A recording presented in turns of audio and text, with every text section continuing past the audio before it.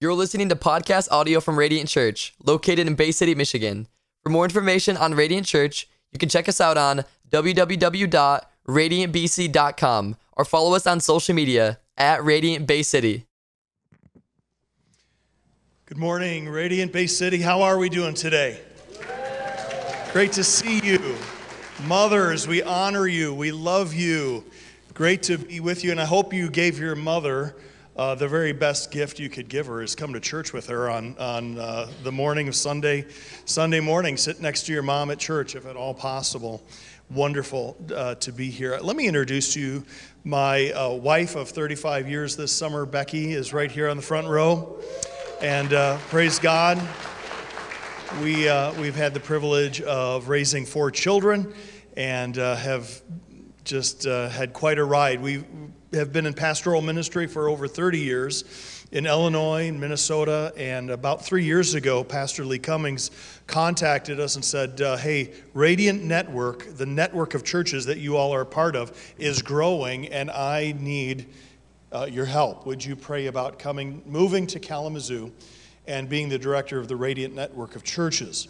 And we prayed about that. We knew it was God's next assignment for us. So after living in Minnesota, southeast Minnesota, for 30 years, we up and moved to Kalamazoo, Michigan, which is where we live now. And it is our joy to pastor pastors because we love pastors and we help pastors do ministry effectively without losing their own soul in the process. And all of God's people said amen to that because pastors need pastors, don't they? Your pastor, Marco, is a beloved friend of mine. I love what God is doing in him and through him and Carrie. And you are a blessed congregation for having this faithful couple. Yeah, let's celebrate that.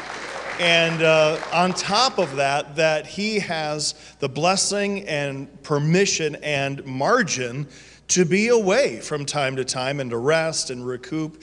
You know, when I was, Becky and I served one church for 27 years, and I am a strong believer in long-term pastorates. I don't think it's godly that a pastor has to move every 3 to 5 years. You just get your feet under you in that amount of time. And so part of being a long-term pastor is having margin, having things that pour into your life because you're constantly giving, and having pillars and faithful people around you to do ministry together. And so that is the way Pastor Marco is building. He's a wise pastor. And so what a joy to be with you today as we come to God's Word. You know, we're living in desperate times, and I could cite for you many statistics about how desperate the times are, politically, morally, ethically. No longer do we live surrounded by an American culture that even agrees with Judeo-Christian values. And we live in a culture that when we stand up and say, yes, I believe the Bible to be true and God's authoritative word, we're scoffed for even saying something like there is absolute truth. We live in a day and a time post-COVID that is very desperate. And you know, God is raising up among the body of Christ people who get it.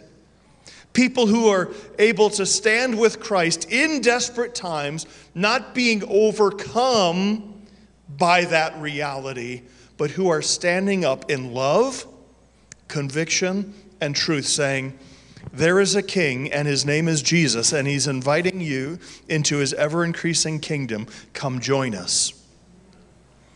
And so I'd like to talk to you about deliberate training for desperate times. Are you ready to maybe get into some deliberate training to say yes to Jesus and saying, whatever it is you're doing in these desperate times that are surrounding us, I want to raise my hand and say, Lord, here I am. Use me. Do you know that there were 12 disciples that Jesus chose?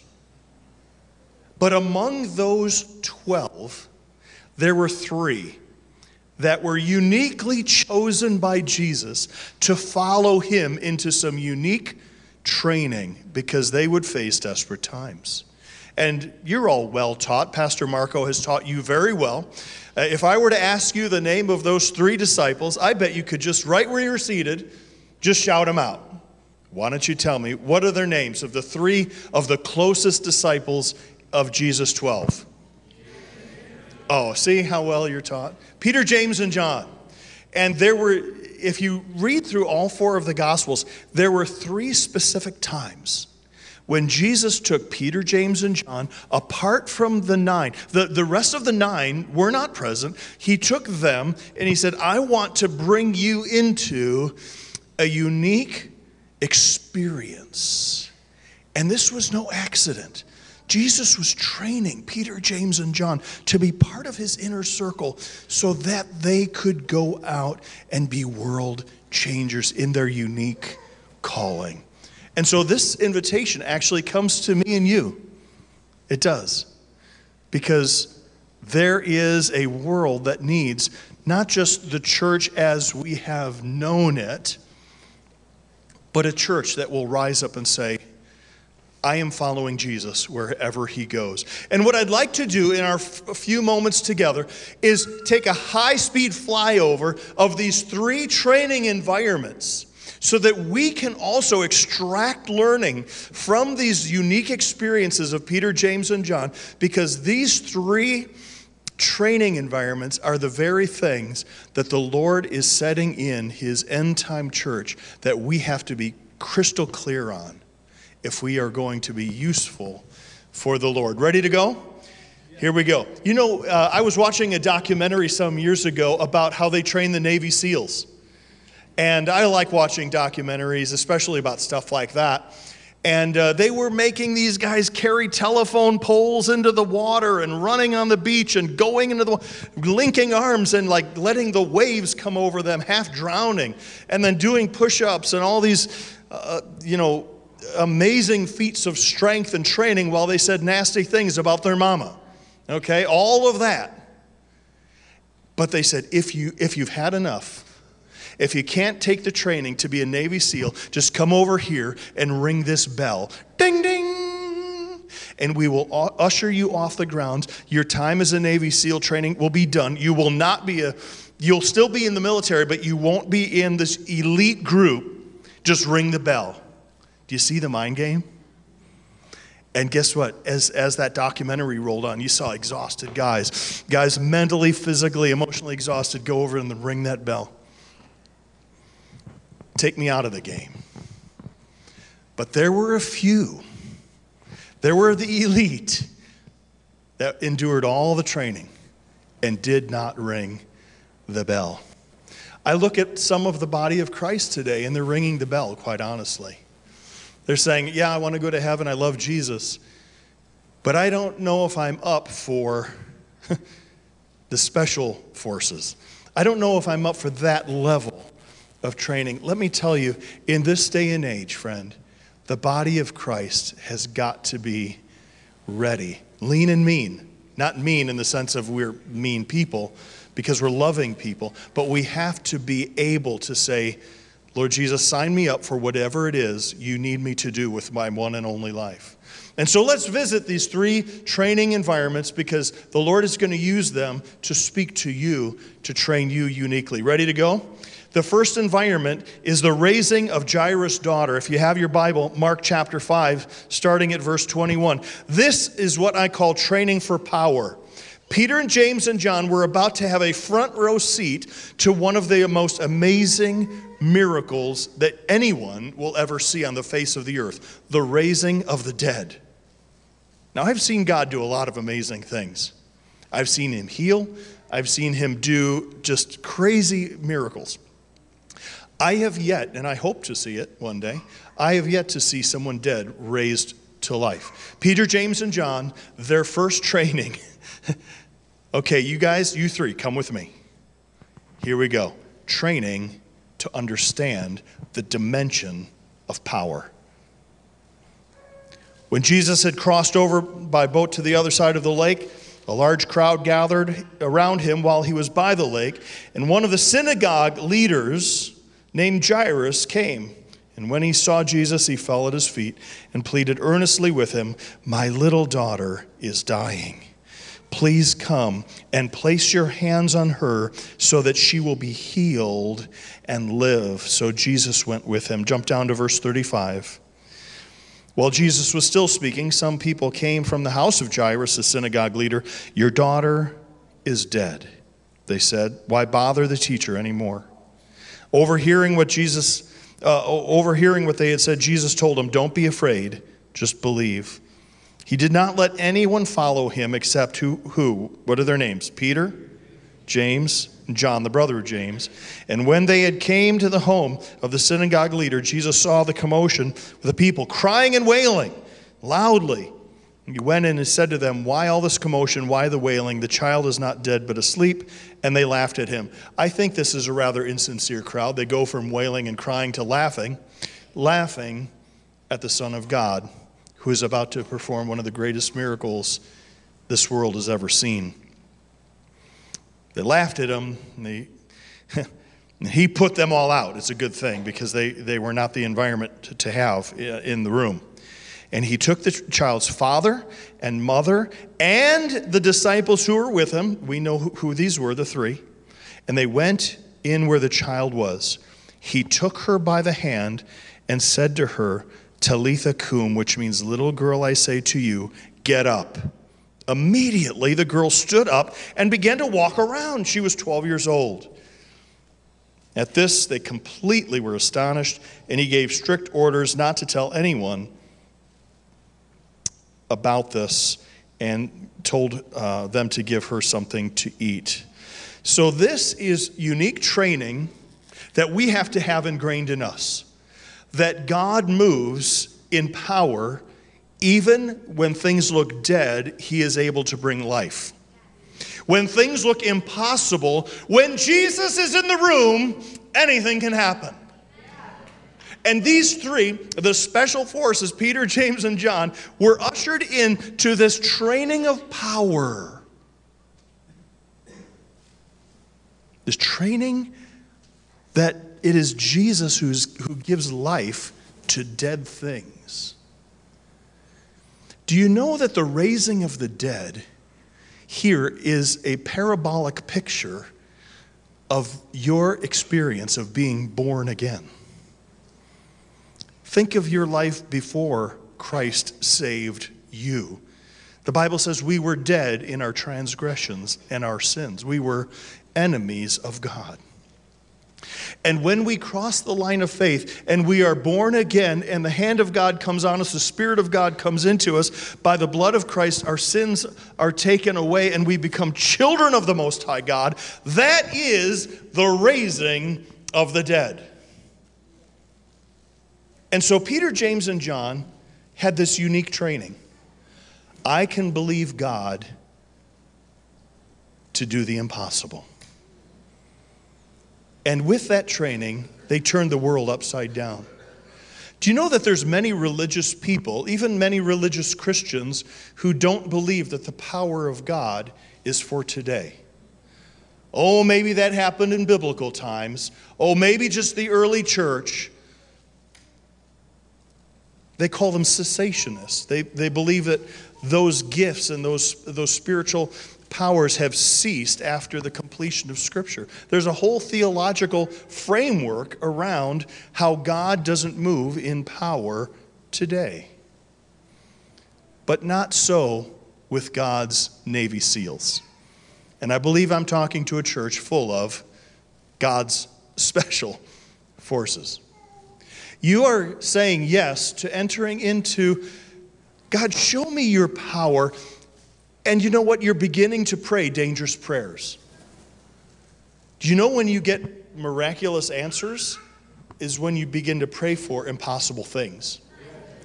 You want to see God move? Just start asking him for big things. Go beyond thanking God for the meal that's in front of you. Great prayer, by the way. But when was the last time you prayed for something audacious? When was the last time you said, Lord, this person looks impossible, but I'm believing for you to do a miracle of resurrection and bring life from death? When was the last time you stood up in faith and said, I believe that heaven wants to come and touch earth? and it's going to be a demonstration of God's power. Let me tell you, the first dimension of training that the end time church must know something about is this training for power. You know, it says in 2 Timothy 3:5 that in the last times there will be godlessness on the earth, and that some people will have a form of godliness but deny its power. A form of godliness, but say, yeah, that power stuff, not for today. I'll believe in the theology. I'll live it out in my head. I'll even say that the Bible is true, but God is not moving in supernatural power today. That is one of the predictive signs of the end times, having a form of godliness, but denying its power. That's not true of you, and it's not true of this church. I think we need a Holy Spirit oil change. We do. And we need to say, Lord, I might have had my prayers unanswered in the past. I might have been disappointed with you in the past. You know, some Christians stop praying dangerous prayers because they feel like God hasn't answered some of their prayers. Let me tell you, I am so glad that God didn't answer all my prayers with a yes. Think about some of the prayers you have prayed. For example, when I was in Bible college, I would have married the wrong girl if God would have answered that prayer with a yes. Thank God it was Becky Jones who was brought into my life. She is God's answer to my prayer, not the other prayer items, let's just call it that. God has a way of moving in power when we ask Him to do audacious things. Peter, James, and John, come on. Come on in this inner room with this dead 12-year-old girl. Come on, follow me. Everyone else, out. Mom and Dad, you follow me too. Peter, James, and John, I want to show you something. Talitha cum, little girl, arise. I am the God that strikes power into dead things and brings them to life. I am the God who can raise the dead spiritually as well as physically. Amen. Do you believe that you serve a God of power? Let's go to the next scenario of training. In Matthew chapter 17, we call this training for perspective.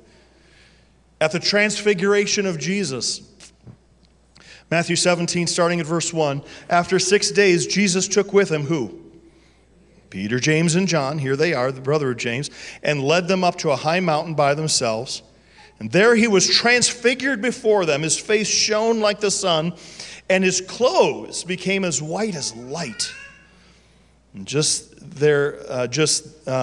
then there appeared before him Moses and Elijah. Now this is amazing. These are two Old Testament figures, prominent figures, that the Jews revered, showing up to the one who is instigating and initiating and inaugurating the new covenant.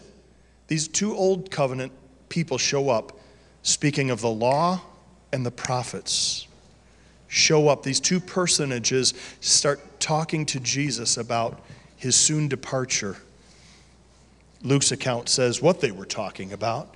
And they was talking about his trip to Jerusalem, how he would give his life in Jerusalem. And it was the end game they were talking about. Truly amazing. And Peter, Peter had a big mouth.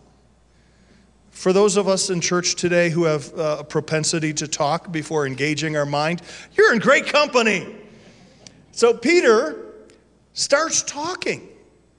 And he says, oh Lord, it's so good for us to be here. Let us erect 3 shelters or 3 tabernacles, 3 tents right up here on the mountain. One for you, one for Moses, one for Elijah. And it's as if the voice of God from heaven had to say, excuse me, Peter, hold your thought. This is God speaking. I know you've got great ideas, but I am about to clarify your perspective. And what does the voice from heaven say? This is my son whom I love. With him I am well pleased. Listen to him.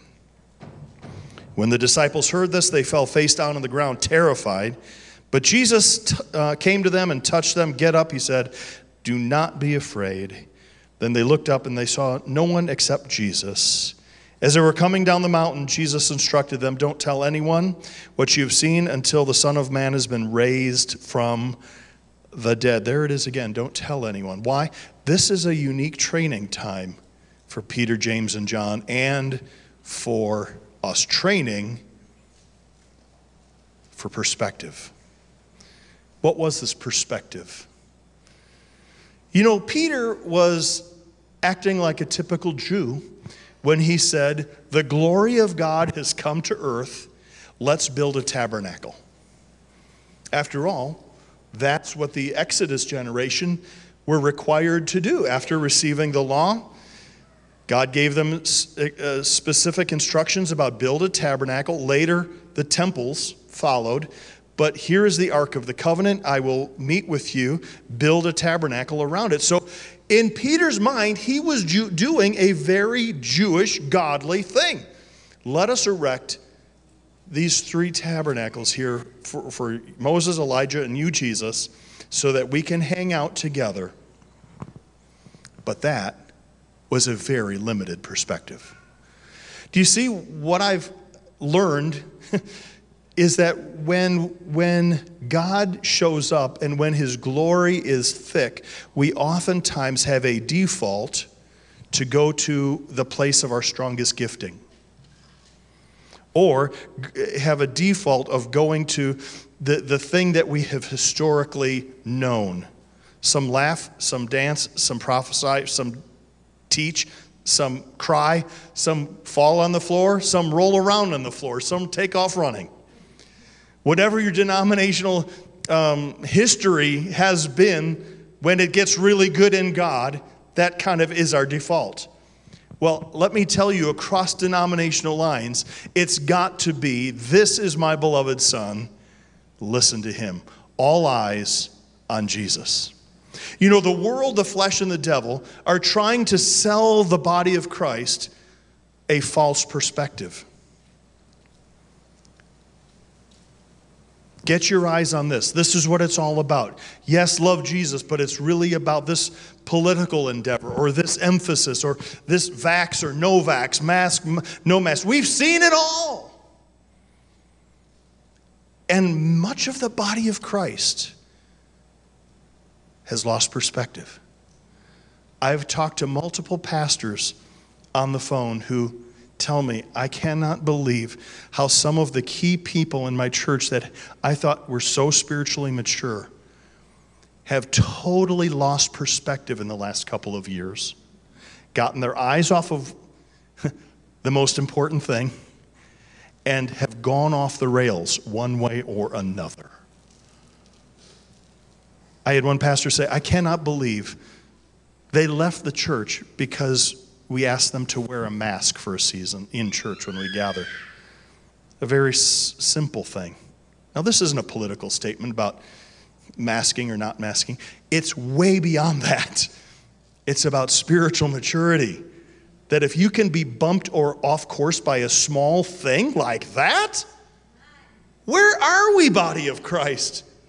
This is why the end-time church needs special training for power and for perspective. Now let's visit the third training ground. Ready? I love this third training ground because it's unique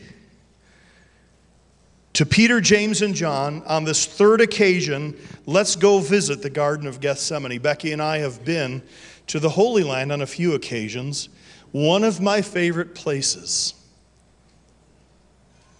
is to visit the Garden of Gethsemane.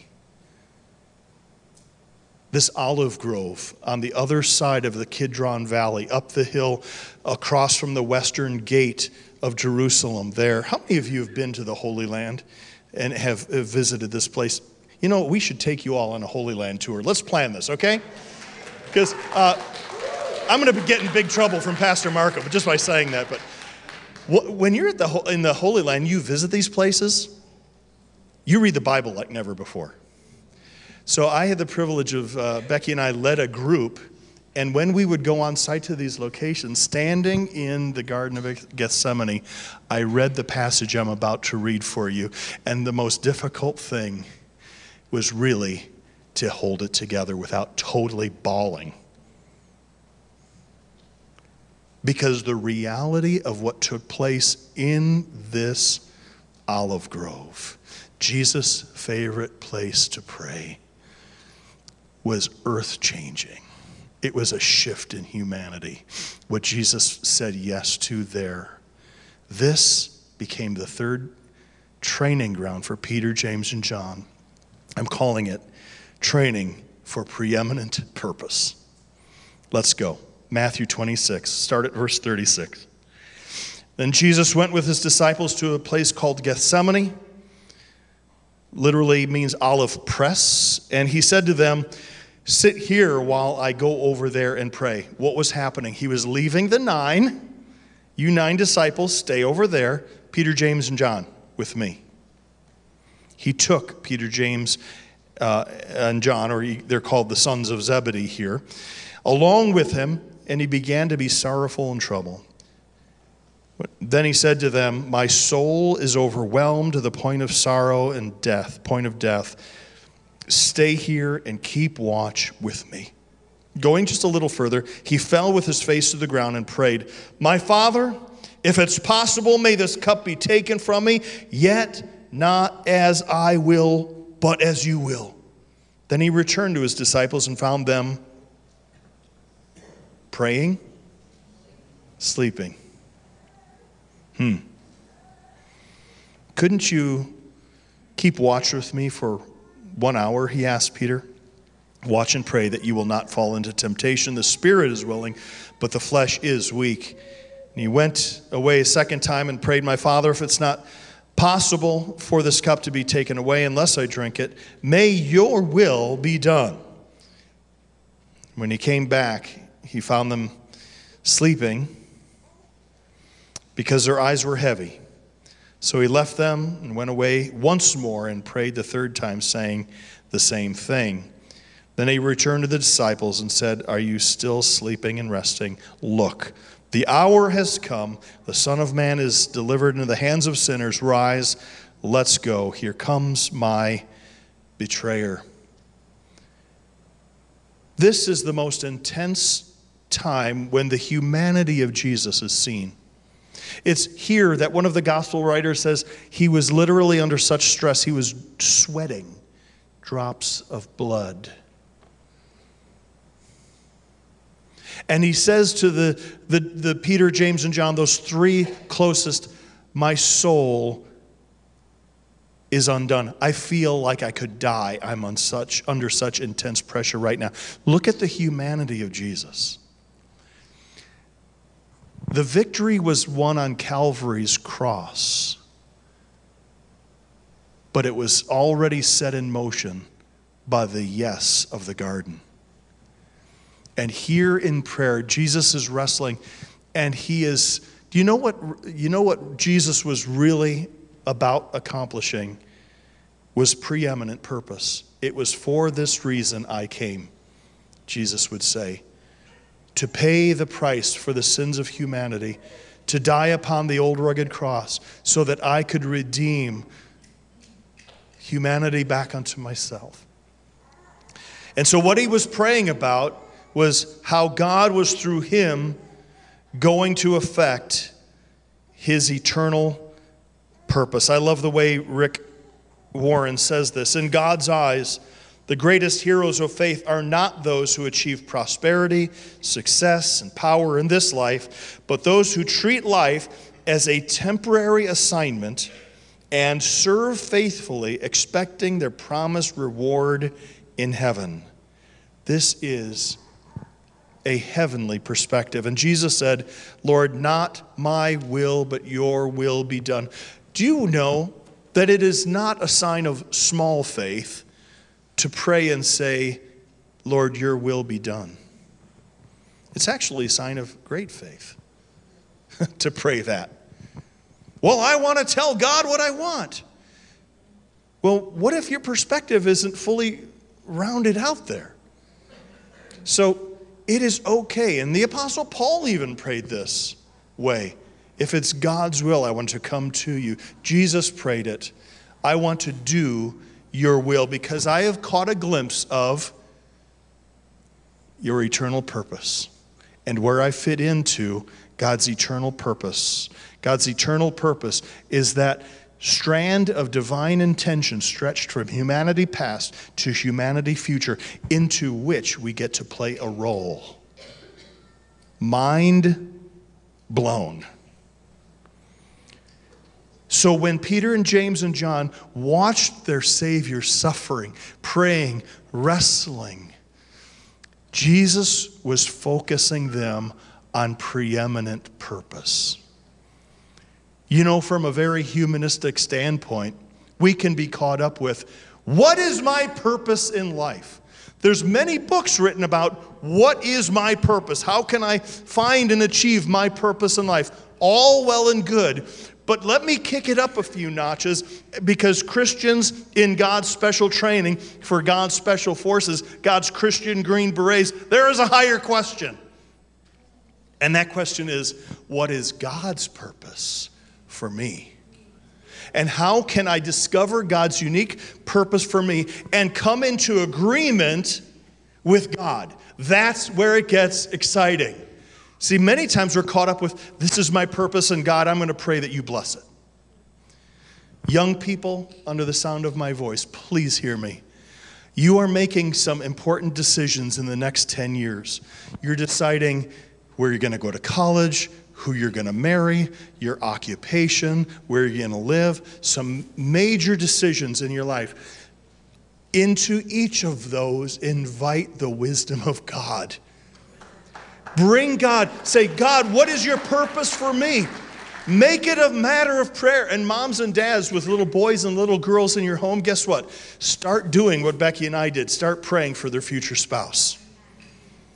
I said, receiving Christ is the most important decision of your life. You know what the second one is? Who you're going to marry. Let's start praying that, God, I want to serve your purpose. So actually, where I go to college, who I marry, all these different major important decisions are not about what I want. See, what Adam and Eve lost in the garden, they lost it because they said, my will be done. Jesus taught us to pray, thy will be done. And middle-aged people, people who have some experience under your belt, don't get your purpose lost by chasing the elusive American dream. I've done so many funerals as a pastor. Not once in one funeral did I say what their bank account was, what their 401k had grown to, what size house they lived in. Not once did I say any of those things. But I said, this is how this person heard the call of God for their unique time. They served God's purpose in their own generation before they died. And this is what we're holding up. Because at funerals, the veil between heaven and earth is the thinnest. And people see and they consider eternal realities the most weighty at funeral services. And that's the time as a pastor when I like to take people from just natural living to the Garden of Gethsemane so that they can have preeminent purpose pulsating within their heart. That I'm not here to serve my will. I'm here to serve God's will in the small decisions as well as the big decisions. Preeminent purpose. So huge. And what a great compliment was given to King David, even in the New Testament, when we read about in Acts 13:36. Now, when David had served God's purpose in his own generation, he died and he was buried with his ancestors. One of the greatest compliments you can give me, as a matter of fact, my epitaph on my tombstone should read, "Here lies Sonny Mazar. He served God's purpose in his generation." What more can be said of any one of us than that? So come with Peter, James, and John to these three environments of unique training. Power.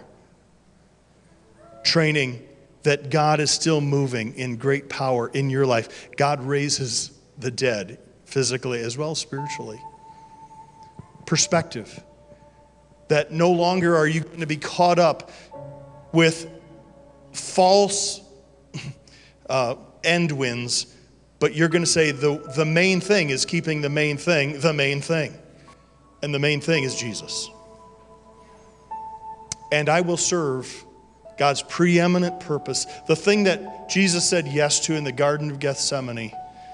I'm going to say yes to God. Whatever your purpose and will is, during my life, we only have a short life. But during my 70, 80, 90 years, however long, which is just a sliver in human history, I want to serve something higher than myself. And at the end of my days, I want to be among those who have been trained to live in desperate times, not overcome by the world, but overcoming the world. Friends, the body of Christ needs us to be those kind of Christians, filled with love for God and love for others, taken up with God's cause on earth, realizing that eternal matters matter for eternity.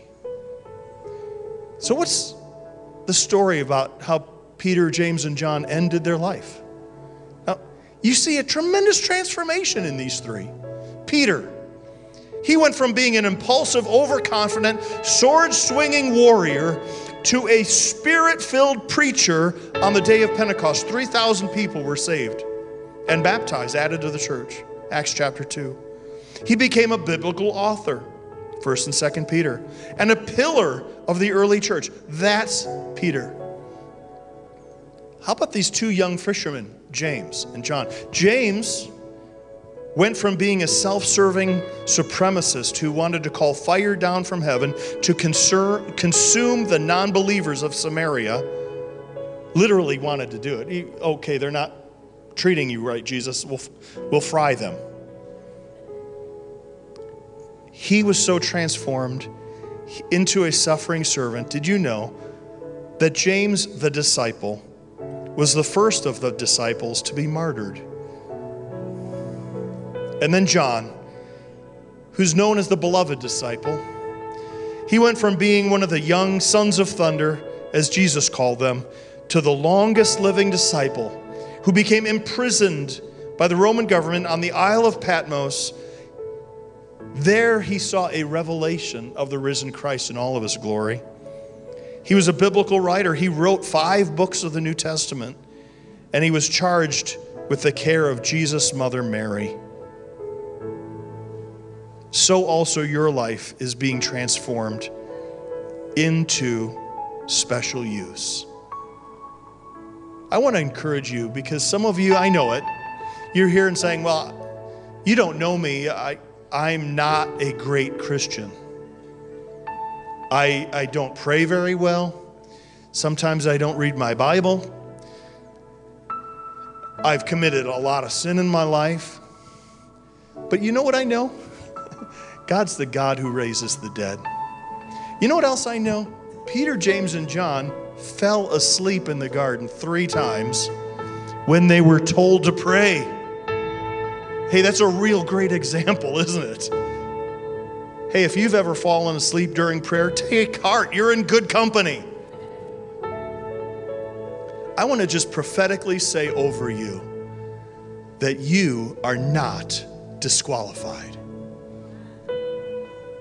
Our redeeming God says, come on, I know your frailty. In all of your humanity, come on. Come into this level of special training. Let's go.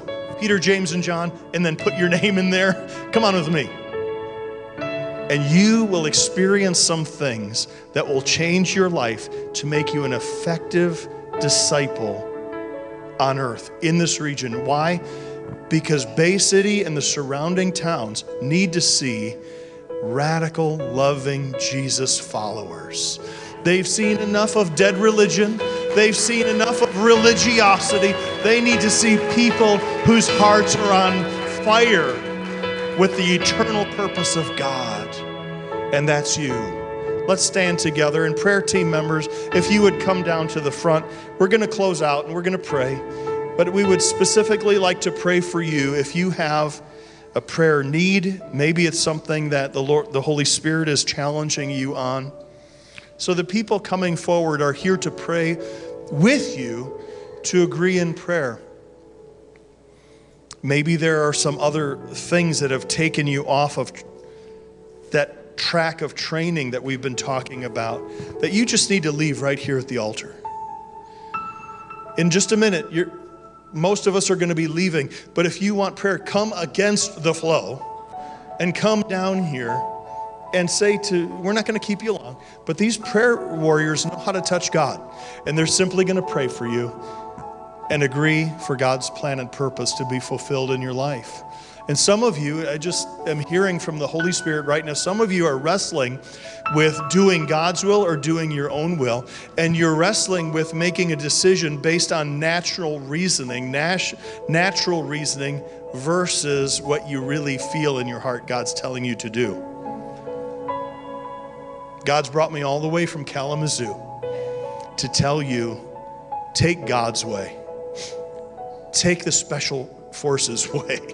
Take the high training way. And come on, pray with us as you say yes to God, and we will agree in prayer with you. Now, Father, I thank you for this great church. Thank you for Pastor Marco and Carrie and how you're just using them to lead wisely, to lead and make disciples, people who say yes to you, who are continual learners of you, who sit at your feet, who love you, who obey you. So I pray your blessing upon this great church and upon everyone who's here, even those watching online, Lord, that you would lead us to say yes to you and follow you, to know you better. In Jesus' name we thank you. And everyone said, amen.